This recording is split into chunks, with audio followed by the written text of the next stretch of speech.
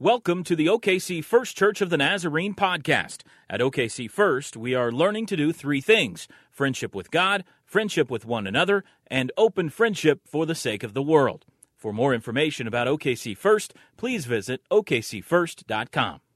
Well, thank you, sir. Well, welcome to OKC First. If you are visiting today, this is completely normal.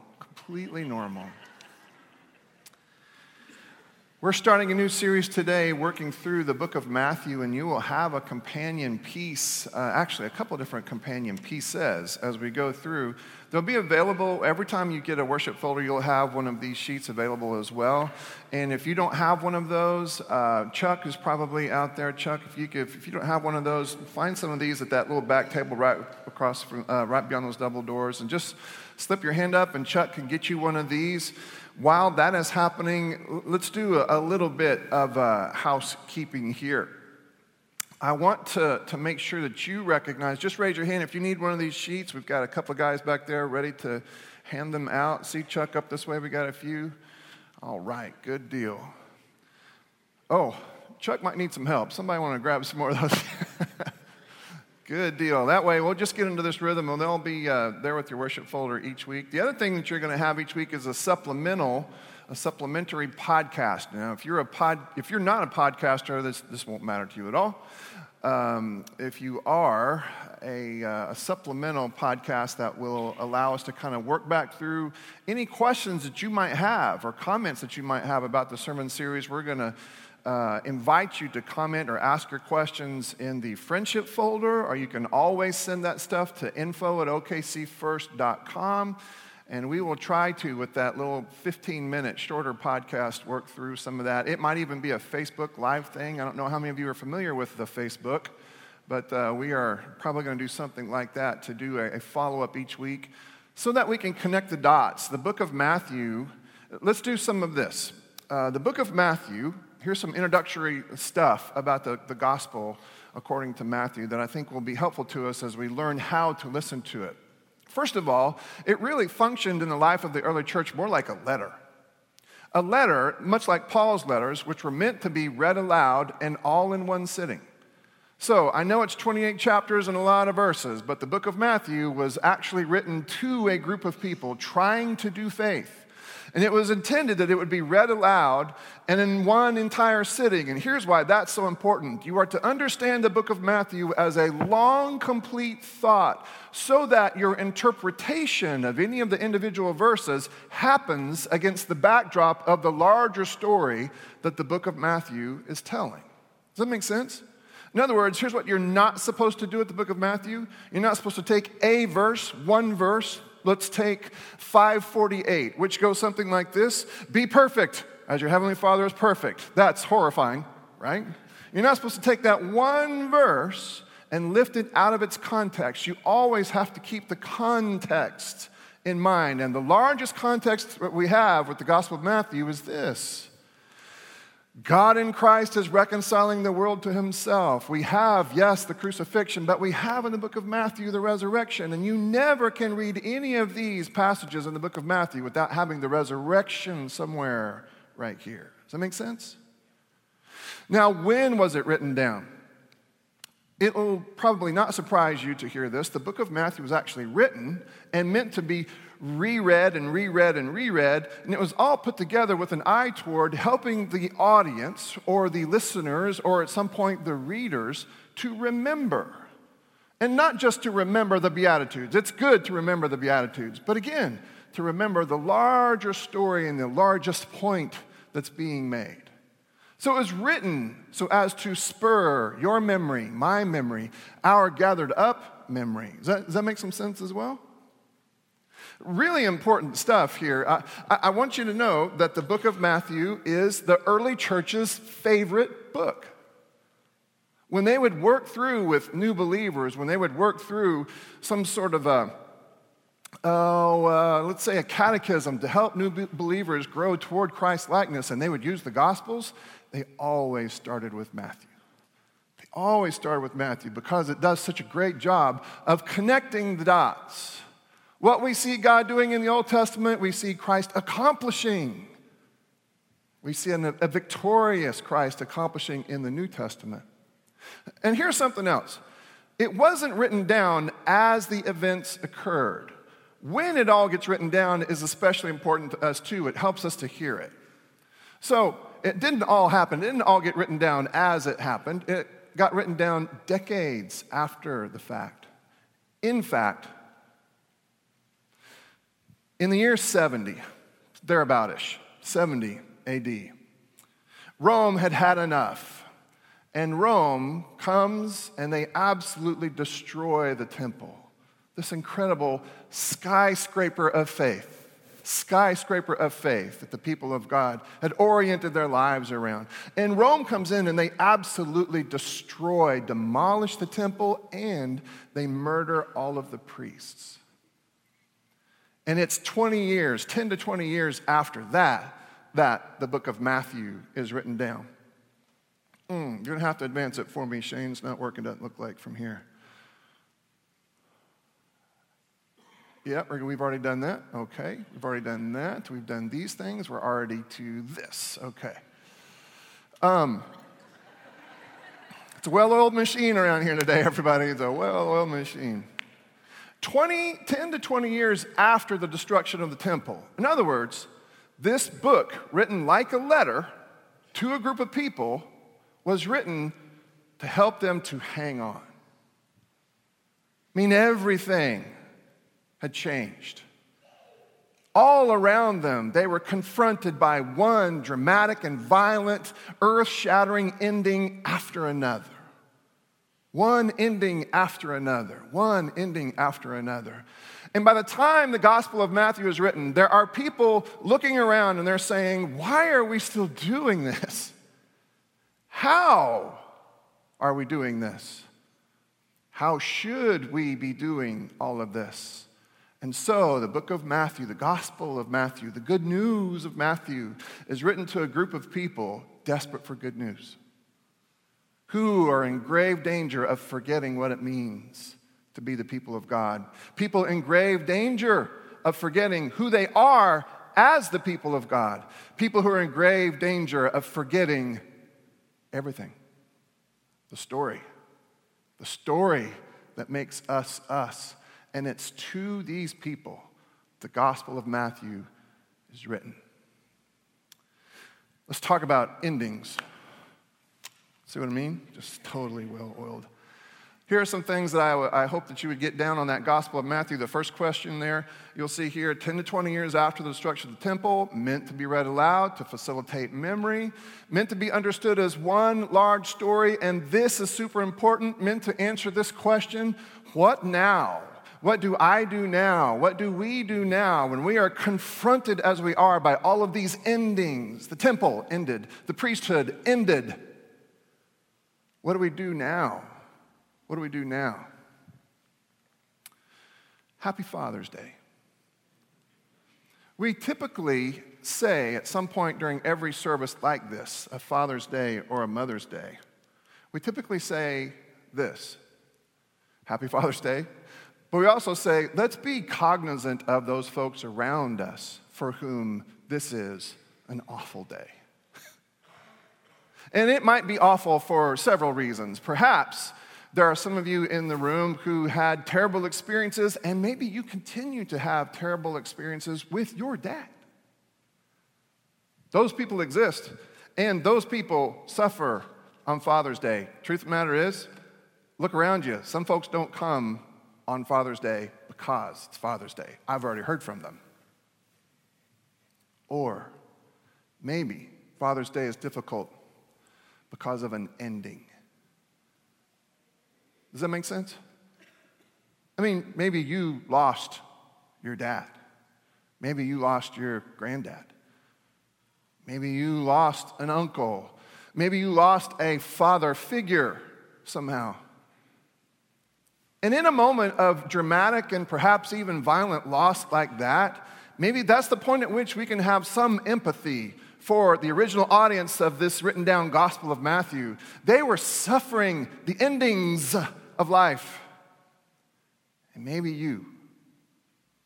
Maybe you are suffering an ending today, and maybe the fact that it is Father's Day today only underscores that hurt. Maybe you, like them, are asking the question, having suffered, and now acutely on Father's Day, maybe you are asking the question, what now? What now?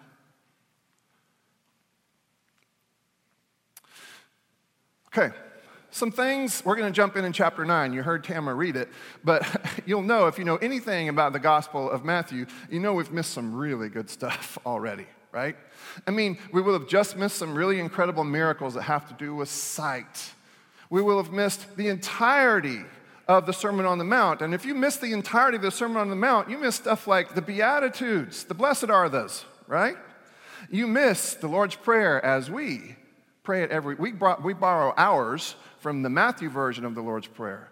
You miss the parable of the wise and the foolish builders. You miss statements like ask, seek, and knock. You miss some really good stuff. Prior to that, we've missed all of the stuff about the birth of Christ, those really cool stories that are worth telling and retelling. We're jumping in the middle, and so we miss all of that stuff. But we can kind of capture the breadth, the width of the story if we'll make note of right now, today, the first sermon in this series, two passages of Scripture, the genealogy and the Great Commission. So the genealogy is a very odd passage of Scripture, and if you're unfamiliar with it, it's right at the beginning. By the way, if you're unfamiliar with your Bibles, the book of Matthew is the first book of the New Testament. Check the table of contents. You want to go to the book of Matthew. This is on page 1 of the Gospel of Matthew. It is something like this. This Jesus character is a descendant of Abraham and David. Here's another way to say that. God is doing something through a particular group of people. And you have all of these, the father of, is the father of, is the father of. But then every once in a while, you have a very strange story that is included. Now, it might not look strange to you, but it is strange that Tamar is included in this story. Well, that's an ugly story, and we can talk about it another time. Just trust me right now, that's an ugly story that you perhaps don't want to broadcast if it's your family tree that's on display. There's another one. There's David, and there's Bathsheba. David, King David, yep, that David. Another way to understand David, murderer and adulterer. And yet, this seems to be the leadership of the gospel here. That seems to be the case, that God has this amazing way to commit to a group of people and to say to them, I'm going to do all of this with and through you, even though I know it's a huge calculated risk because you all, free will that you've got, you may go off and do something dumb, and David does. And yet God still can weave back in to the story our failures and broken places. Well, that was a great place for all of us who are aware that we have failures and broken places. God has this way of weaving back into the larger narrative of what it is that God is doing. God has a way of weaving even those stories into what it is that God is doing. And all God's honest people said, Amen. Then at the very end of the gospel, the very end of the Gospel of Matthew, you have the crucified and dead for a long time Jesus, who now has been brought back, raised to life. And just before he ascended to that throne, we said this on Ascension Sunday a couple of weeks ago, the ascension is the point at which we understand Christ to be king and not king-elect, but king. King-elect is king sometime in the future, but king. Right before all of that, Jesus says these incredible words. He says this, okay, now I'm going to partner with you as you go into all the world, making disciples, baptizing them in the name of the Father, Son, and the Holy Spirit, and says this, and I will be with you at every step along the way. That piece of Scripture is so important to us, it gets its own nickname, and that nickname is, as you know this, the Great Commission. In other words, great news from somebody called to ministry. I have great news for you. You are too. You are too. We are called into ministry to be the means whereby, now hear this, to be a part of the means whereby God reaches all of it.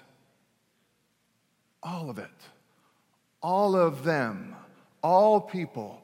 We are a part of the means whereby, this is not new, God will reach all the people. Why did God choose one particular group of people? Why does God still seem to choose one particular group of people? Is it because he wants that group of people and not all the other people? No. Hear this. No. And perhaps no one says this more loudly than Matthew. No. God chooses a group of people to call his own so that through that group of people, God can reach all the people. Does that make sense? And so there's a real sense in which we are God's workforce.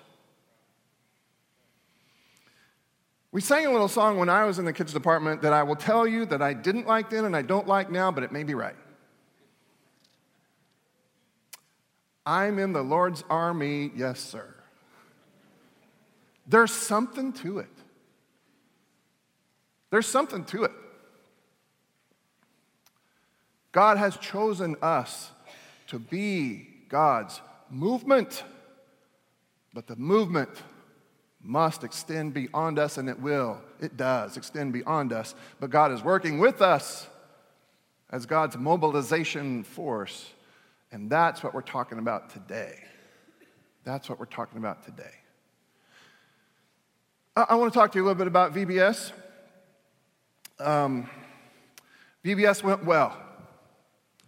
We had a bunch. I think our high water mark was somewhere around 180-ish or so. That's a lot of kids. And so many kids that VBS workers were visibly tired. It was a tough week, but a good week. It's a tough week, but a good week. If you are visiting with us today, I'm about to re-narrate part of our own story because I think it makes perfect sense in light of today's verses and as a reflection on this past week and as a forecast of who we believe that we are called to be. Years ago, and some of you will be very familiar with this, years ago, we studied whether or not to stay at 4400 Northwest Expressway. We studied it. Because we looked around and we said, man, is it just me or are all the churches moving to the north? Is everybody moving that way? Do they know something we don't?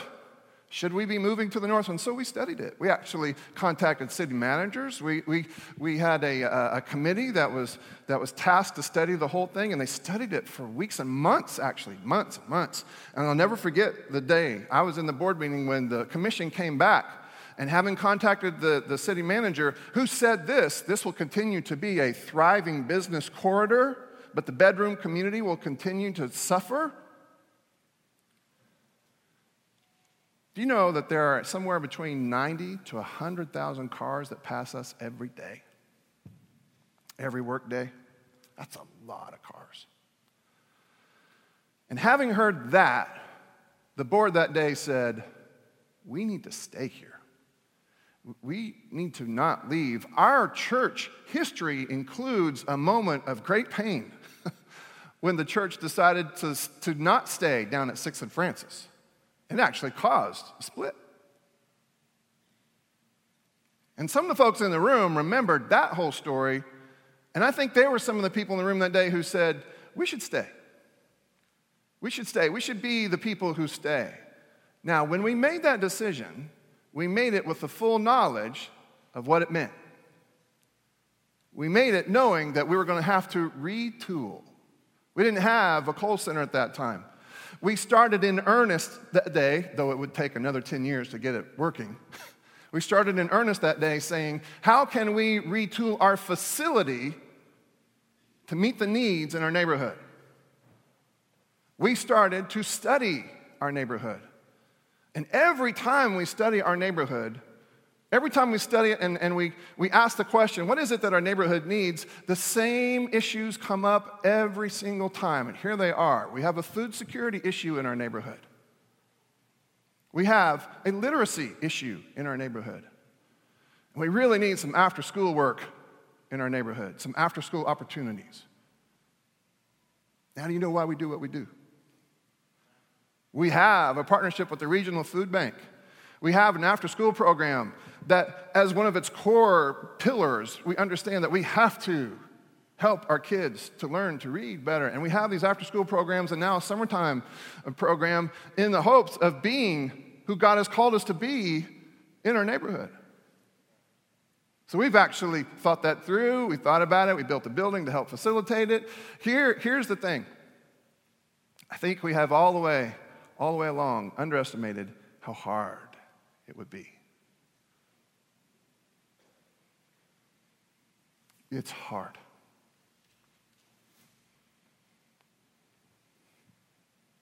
It's hard. Doesn't mean it's not right. In fact, I think it is right.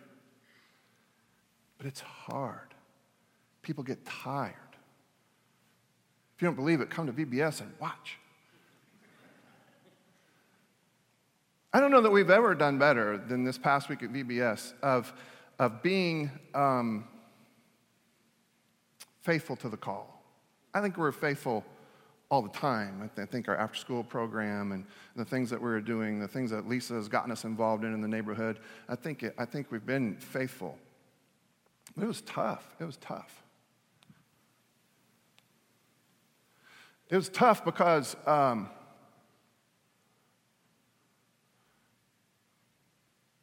trying to live out what it looks like when wolves and lambs are together. And by the way, everybody thinks they're the lamb. It's tough because, though we've been saying it all the way along, here is some of the feedback. Now, nobody in the room, you all are far too Christian to have said this, right? But here's some of the feedback that at times we get. Well, doesn't feel like the church is for us anymore. Whoa.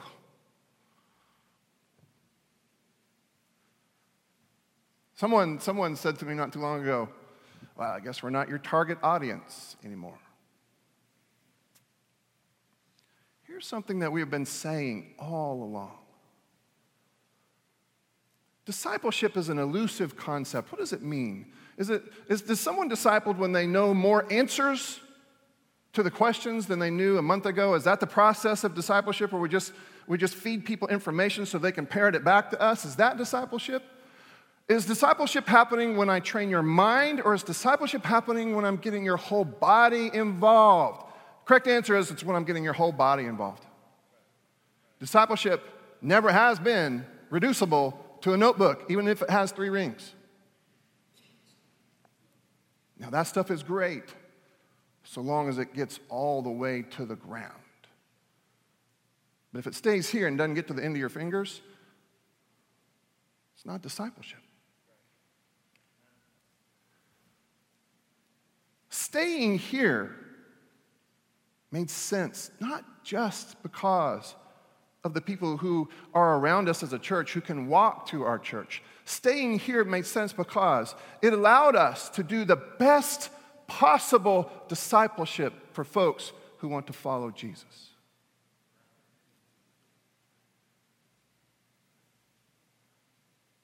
It's hard. But it's discipleship.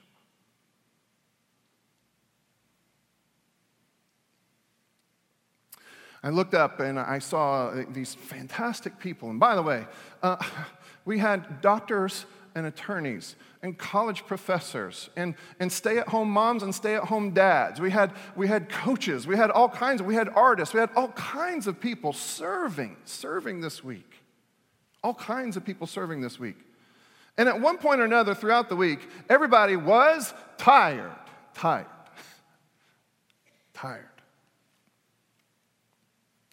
When Jesus looks up, he sees a group of people who are tired. They are beaten down. Brennan Manning might call them bedraggled. They are folks that are in rough shape. And in fact, I don't know that we have these words interpreted very well. I'm going to try to interpret them. It's a little bit more graphic, actually. And I'm going to try to give us some of that. Then Jesus went about all the cities and villages, teaching in their synagogues. Now, this is all, amongst all of the people who are supposed to be a part of the Lord's army. Yes, sir. Right now, we're just focusing on these people to help them as best we can to recover some sense of self, some sense of mission, some sense of purpose. But Christ looks out and sees that for all kinds of reasons, they are absolutely bedraggled, beaten down. So Jesus goes along a little bit like William Wallace and Braveheart. Okay, now I want to stay with me here now. Aaron hates this. Now stay with me here. A little bit.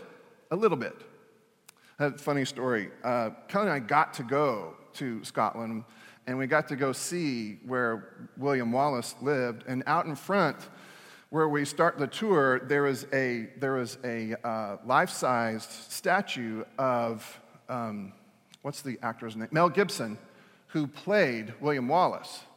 And the Scottish tour guide hated that statue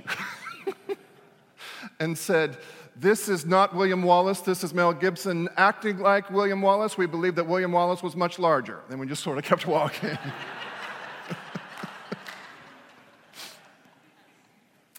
But what we all like about that movie is that moment when William Wallace comes to a defeated army. And he rides back and forth in front of them saying, "You can do this, you can do this, you can do this." And there is a sense in which Jesus is doing this now. Jesus moving in and through his army. Very tired VBS workers saying, "You can do this, you can do this, you can do this." Encouraging, proclaiming the good news of the kingdom, curing every disease and every sickness. Although the word is not really sickness, it's softness. Sometimes the culture beats you up, and beats you up, beats you up, and beats you up, and maybe at some point you lose your Christian edge. Jesus trying to restore their sturdiness as members of the army. When he saw the crowds, he had compassion, but even that doesn't quite get it. He felt it in his gut. It was a gut-wrenching experience just to see how worn out and tired and defeated they were by the empire, by all of the endings they had suffered, because they were harassed and helpless. And again, that's not quite right either. It was like they were laid bare, just on the ground, and just sort of waiting for the animals to come and disembowel them. That's what that is. That's ugly. Now can you see why it was gut-wrenching? And then this line is thrown in, which perhaps doesn't mean so much to us, but it did to them, like sheep without a shepherd. Jewish ears perk up because they know that this is a line from an early story. All the way back in the Old Testament, you can find it in 2 Kings and 1 Chronicles. I think that's right. King Ahab is about to go out into battle. But before he does, he says to all of his prophets, "Hey, how's this going to go? Am I going to be okay? Go out there in battle?" And all of the prophets said, "Oh, king, you look great in your armor. You look great. And absolutely, king, you're going to be great. High five, king." Except for one person who said, actually, it's really funny because this person even says, "Yeah, you're going to be fine, king." And the king went, "Micaiah, you don't very often tell me the truth the first time, do you?" And Micaiah says, "Okay, here's what I think. Here's what I've seen. You die, king. This little skirmish is bigger than you think, and you die. And what's worse, when you die, our army is scattered like sheep without a shepherd." And sure enough, it was accidental. Ahab goes out there in disguise, not supposed to be in harm's way, and he dies. Gets hit by a stray arrow and dies. And the army is routed, scattered, like sheep without a shepherd. So this is loaded language. Now the Lord's army is like a bunch of sheep without a shepherd. Gut-wrenched Jesus says this to his disciples: "The harvest is plentiful." Look at all of this. Look at all of this work to be done here at 4,400 Northwest Expressway, but by the way, everywhere else. Look at all this ground that the right kind of army can take back. Look at all of this. The harvest is plentiful, but the laborers are few. Therefore, ask should have been translated beg. There's urgency here. Beg the Lord of the harvest to wake that army up.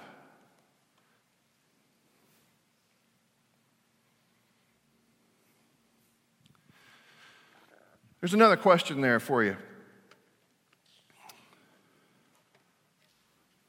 I'm going to give you a couple of minutes too, actually. If there was I don't need a drink of water, but if there was a drink of water, I really don't. But if there wasn't, no, if there was a drink of water here, I would take a couple of seconds, just take a drink. I want to ask you this question, and you can either sort through it at the end of a pencil or a pen on your paper, or just think through it. In what ways do you identify with the sheep without a shepherd? As members of the Lord's army, do you feel like at times that we have suffered so many endings? And maybe it's personal endings. Maybe you find yourself just beat up, bedraggled, burnt out, tired. And maybe it doesn't have anything to do with the church. Maybe it's stuff that you dragged in here with you from your personal life. All kinds of different ways to suffer an ending, and all kinds of different ways that you might feel beat up, burnt out. In what ways do you identify with the sheep? And what endings have we suffered? One more thing, and I'll get out of the way. I'm aware that at times it feels like things are changing not just year by year, but week to week in the church. Not just here, but in the church. VBS has changed, y'all. Can you tell? VBS has changed quite a bit. Sometimes when people say what they do to me about music, it's okay. They're homesick. They're homesick. Sometimes when people look around and they say, this is not the church I remember, here, I have great empathy because here's the thing. You're right. You're right. Take a picture of us today as opposed to a picture of us 20 years ago, and I was here 20 years ago. I was 8, but I was here 20 years ago.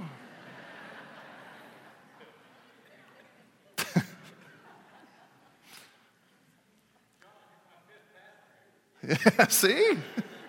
Wow. It looks different. It looks different. And there are times when that is suffered as an ending. It's okay. Name it. Take a couple of seconds now and work through on that piece of paper. In what ways do we identify with these sheep without a shepherd? And what endings have you in your personal life, or have we suffered that perhaps leave us in what we feel like is a vulnerable position? Go ahead and take a couple of seconds now and work through that. And in the future, we'll have music, Grant.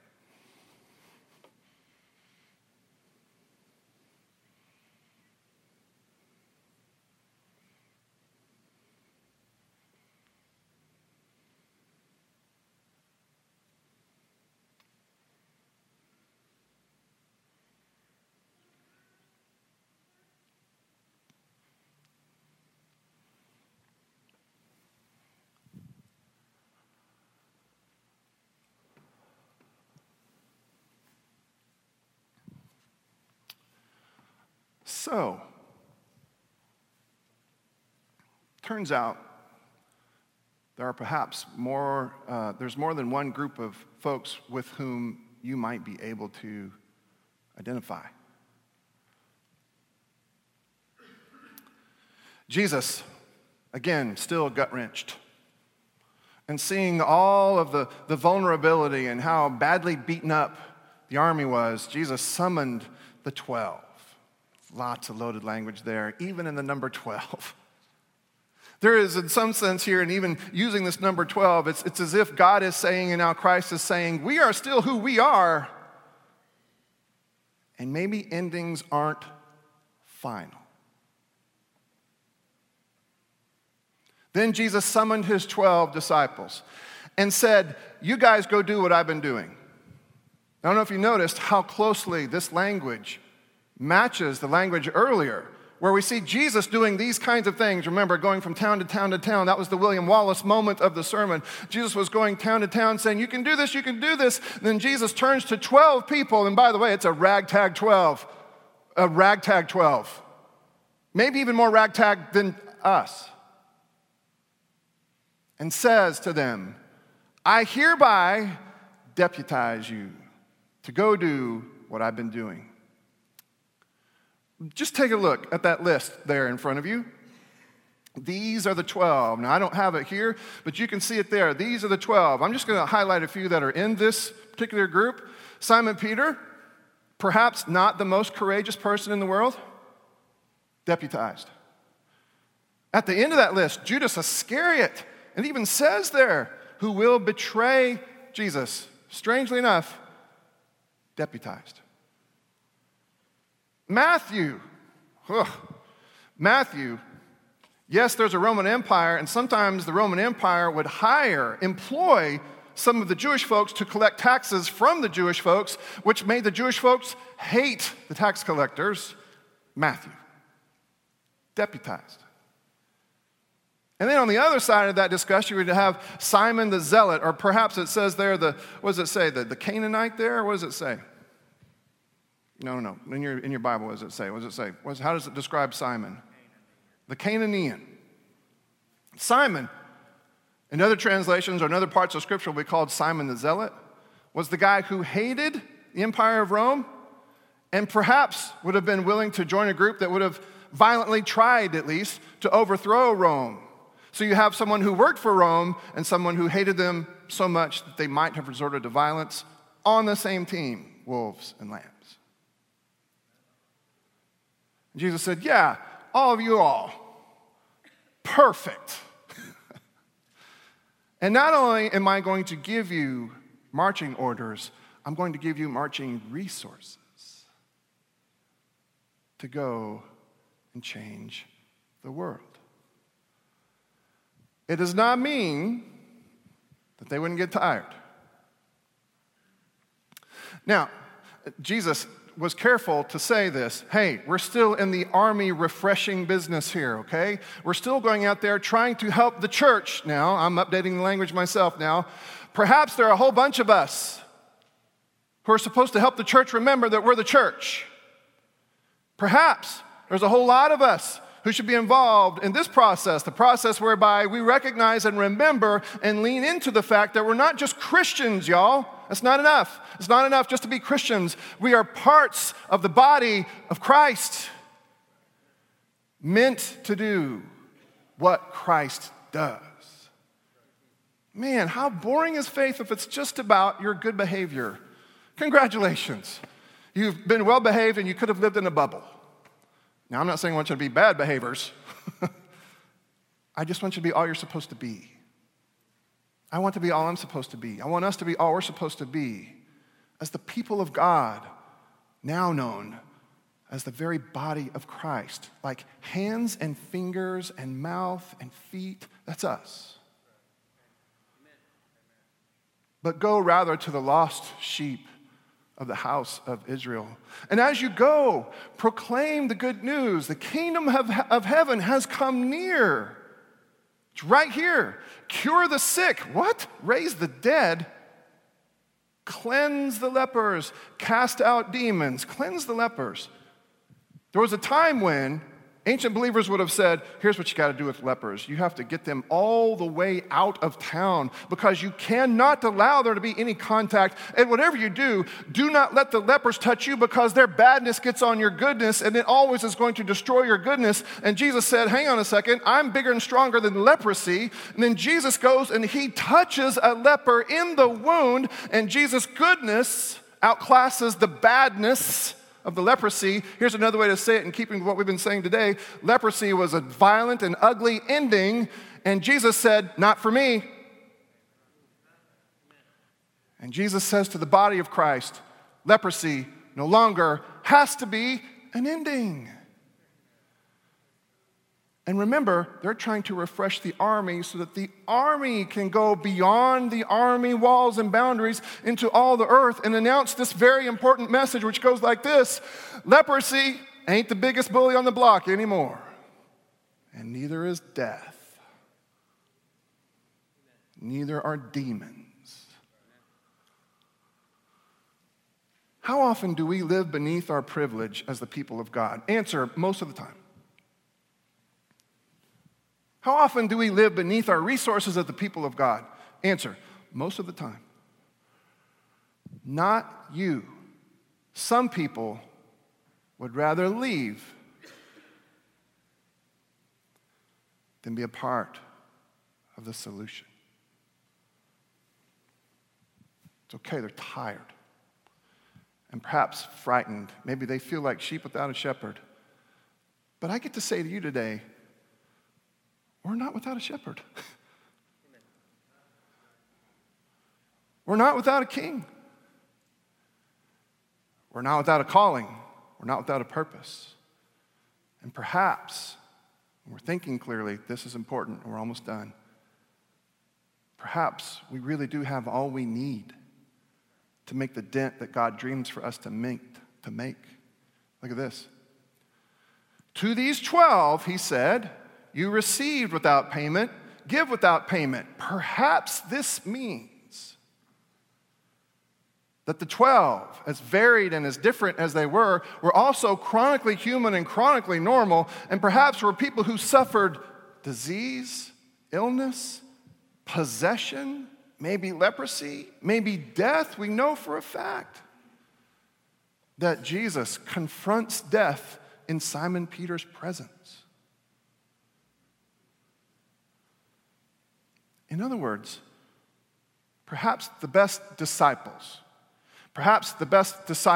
who understand themselves to be about the business of refreshing the army, the Lord's army, yes, sir. Perhaps the best disciples do their best work when they are fully grateful for and engaged with and connected to all that God has done for her or for him or for us.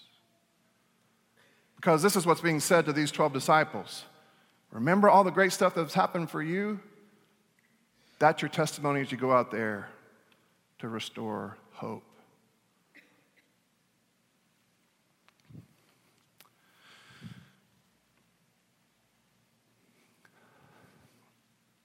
In what ways might you identify with the 12 disciples? This, and we have a video, and we're going to land this plane. God is bigger than any ending.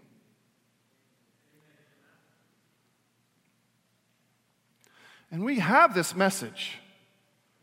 I mean, we go as far as to try to make you see that this over here might actually look a little bit like the tomb. Remember, we put the big stone there where you turn on the light and it just looks like an empty tomb. We try to keep that image in front of you, that with God,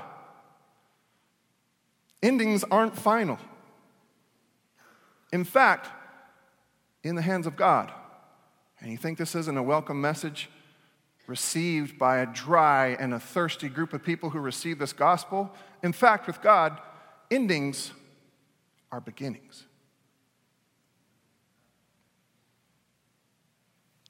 Try this question. In what ways might you identify with the 12 disciples? And where do we see God making new beginnings? Again, this might be in your personal life. It might be around here. It's probably both. Take a couple of seconds now and do that.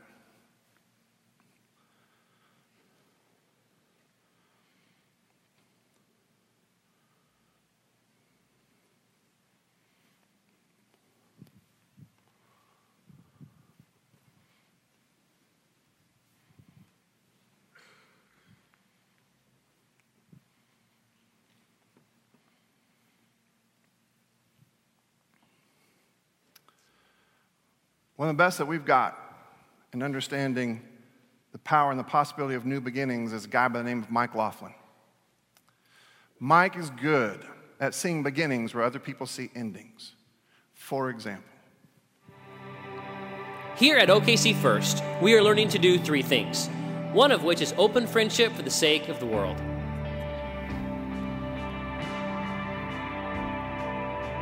Open Gym is a time after school for kids to come between middle school and high school, play basketball, and have a safe environment to participate in activities after school.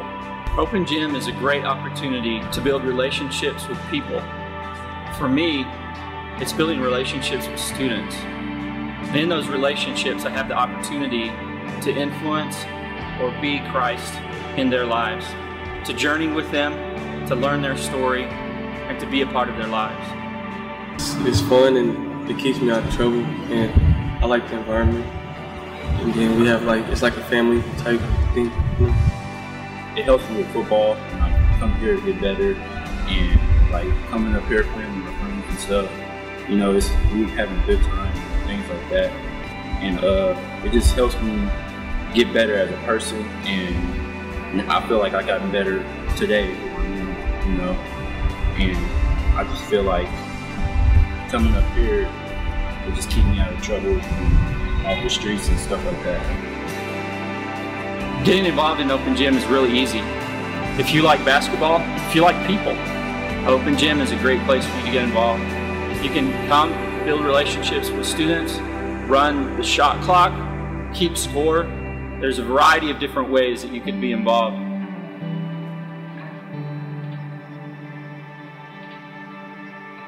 To find out more about Open Gym, please check out colecommunitycenter.org. It's pretty cool. And I haven't asked your permission, Mike, but I'm gonna say something anyway. Okay. Mike's been battling a disease for a while now, and it's not something. It's something that was slowly but surely costing him some energy. Let's say like that. And then Mike took up Open Gym. I don't know if you saw this, but Mike is actually a very effective low post player for a left-handed guy down there. It's amazing to me to see how God can bring life and vitality. In other words, a beginning to something we fear might be an ending. Last question is, what's the gospel, the good news in this passage? And I want to give this to you. You can add to it whatever you want. I want to give something to you that I want to make sure you take with you. With God, all endings can be beginnings. With God, all endings can be beginnings.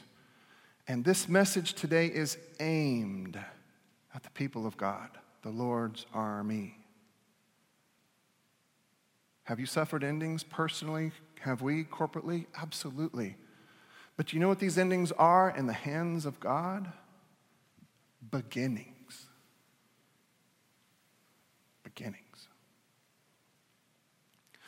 We celebrate this every week around this table. If you're helping us, forgive me, I have run long today, so please come and sprint down to the table if you can and help us to take care of this. Heavenly Father, bless these elements, and may we be fueled and funded by these elements to have just enough imagination to see how it is that something that we consider to be an ending might actually be a beginning when placed back in your hands. So God, yes, bless these elements. Strengthen us to be your people here and everywhere where endings need to be understood as beginnings. In a moment, I'm going to ask you to stand to your feet, to exit your pew to the left, and then to come forward if you are new to our fellowship today. I've seen a couple of you already today. If you're new, this is how we take communion every week. If you'll exit your pew to the left, and then come forward with your hands cupped, you'll approach someone who has a plate of bread. That person will take a piece of bread and place it into your waiting hands and say, "This is the body of Christ, broken for you." Here, they're not going to say this, but here in those words, an ending that God has made into a beginning. Don't eat that bread just yet, though. Take it and dip it into the cup. Someone standing right beside the person with the bread will be holding a cup. When you dip it into that cup, that person will say, "The blood of Christ shed for you." And by the way, shed violently in a way that would make everyone believe that it was an ending, but it was a beginning. The blood of Christ shed for you. and then take and eat. And then we would invite you to find a place to pray. And it is perfectly appropriate for you to just to circle all the way back around and to pray at your pew. Or if you come to one of these side padded altars, we will assume that you are there for a prayer for healing. And someone really good at praying will meet you there and anoint you with oil, because we believe that God can heal. God can heal physical, emotional, relational wounds, all kinds of wounds. We'll assume that if you go to those side padded altars. We won't assume a thing if you go to one of these other altars, but we will at some point come and touch you on the back of the head, the neck, the shoulder, just so you know you're not alone. Just so you know you're not alone. It was on the night that he was betrayed that our Savior took this bread, blessed it, and he broke it, and he gave it to his disciples, saying, "This is my body, broken for you." Seems like an ending. Every time you eat of it, remember me. And later on, he would take the cup of hope, actually, and hold it up before them and say, "And this is the blood of a new covenant, now shed for you." Shed seems like an ending. Every time you drink it into the future, when you finally understand it to be a beginning, remember me. Remember me. Remember, folks, we do this every week. We eat a lot of this communion bread, so much that at some point I hope that we all become the communion bread, the body of Christ, taken, blessed, broken, and given. All across the sanctuary, if you would, stand to your feet, exit your pew to the left, come forward with your hands cupped to receive the gifts of God meant for the people of God. If you can't come to us, Jason and Aaron are on their way to you. If at some point you would like to come by and dip your fingers into this water to remember your baptism, you will be welcome.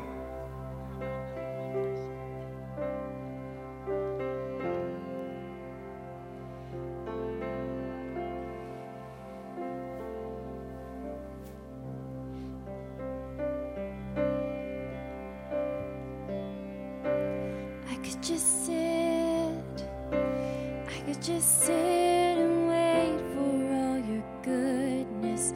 Hope to feel your presence. I could just stay. I could just stay right where I am and hope to feel you. Hope to feel something again.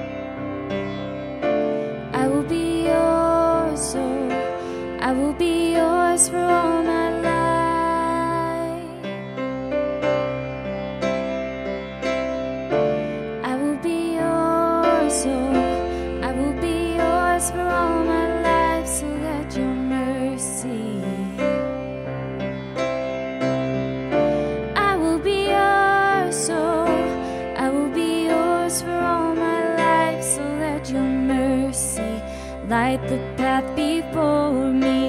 You have called me higher, you have called me deeper, and I'll go where you will lead me, Lord. You have called me higher, you have called me deeper, and I'll go where you will lead me, Lord.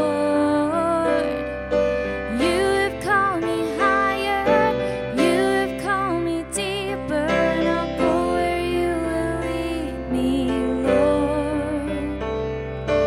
You have called me higher, you have called me deeper, and I'll go where you will lead me, Lord. You lead me.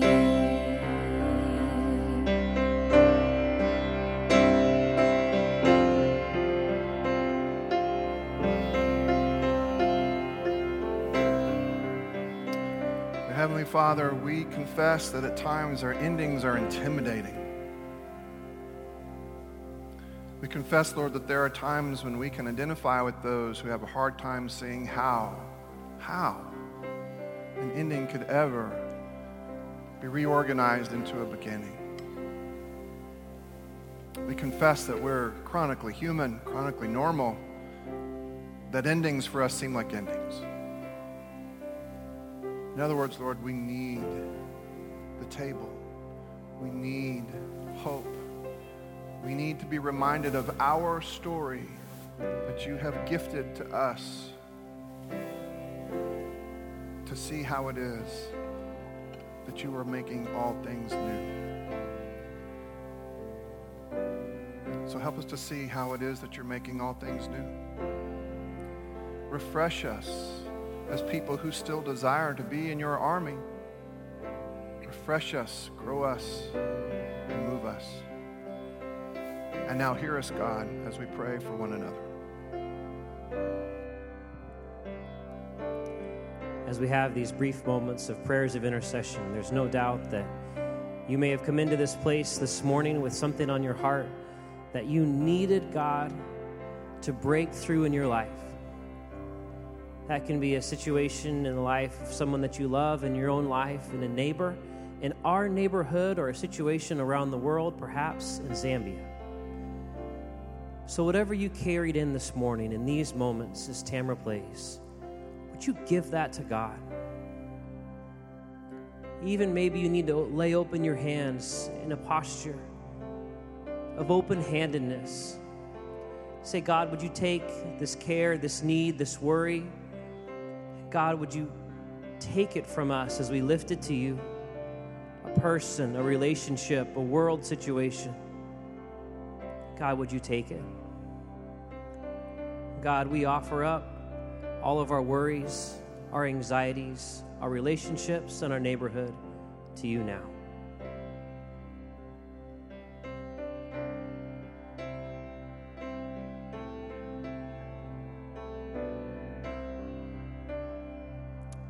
Now let's pray that prayer that Pastor John mentioned earlier in his sermon, the Lord's Prayer, taken from the book of Matthew. If you're unfamiliar with that prayer, it should be in front of you on a screen, and we pray it here using debts and debtors. Let's pray together this morning. Our Father, who art in heaven, hallowed be thy name. Thy kingdom come, thy will be done, on earth as it is in heaven. Give us this day our daily bread, and forgive us our debts as we forgive our debtors. And lead us not into temptation, but deliver us from evil. For thine is the kingdom, and the power, and the glory forever. Amen.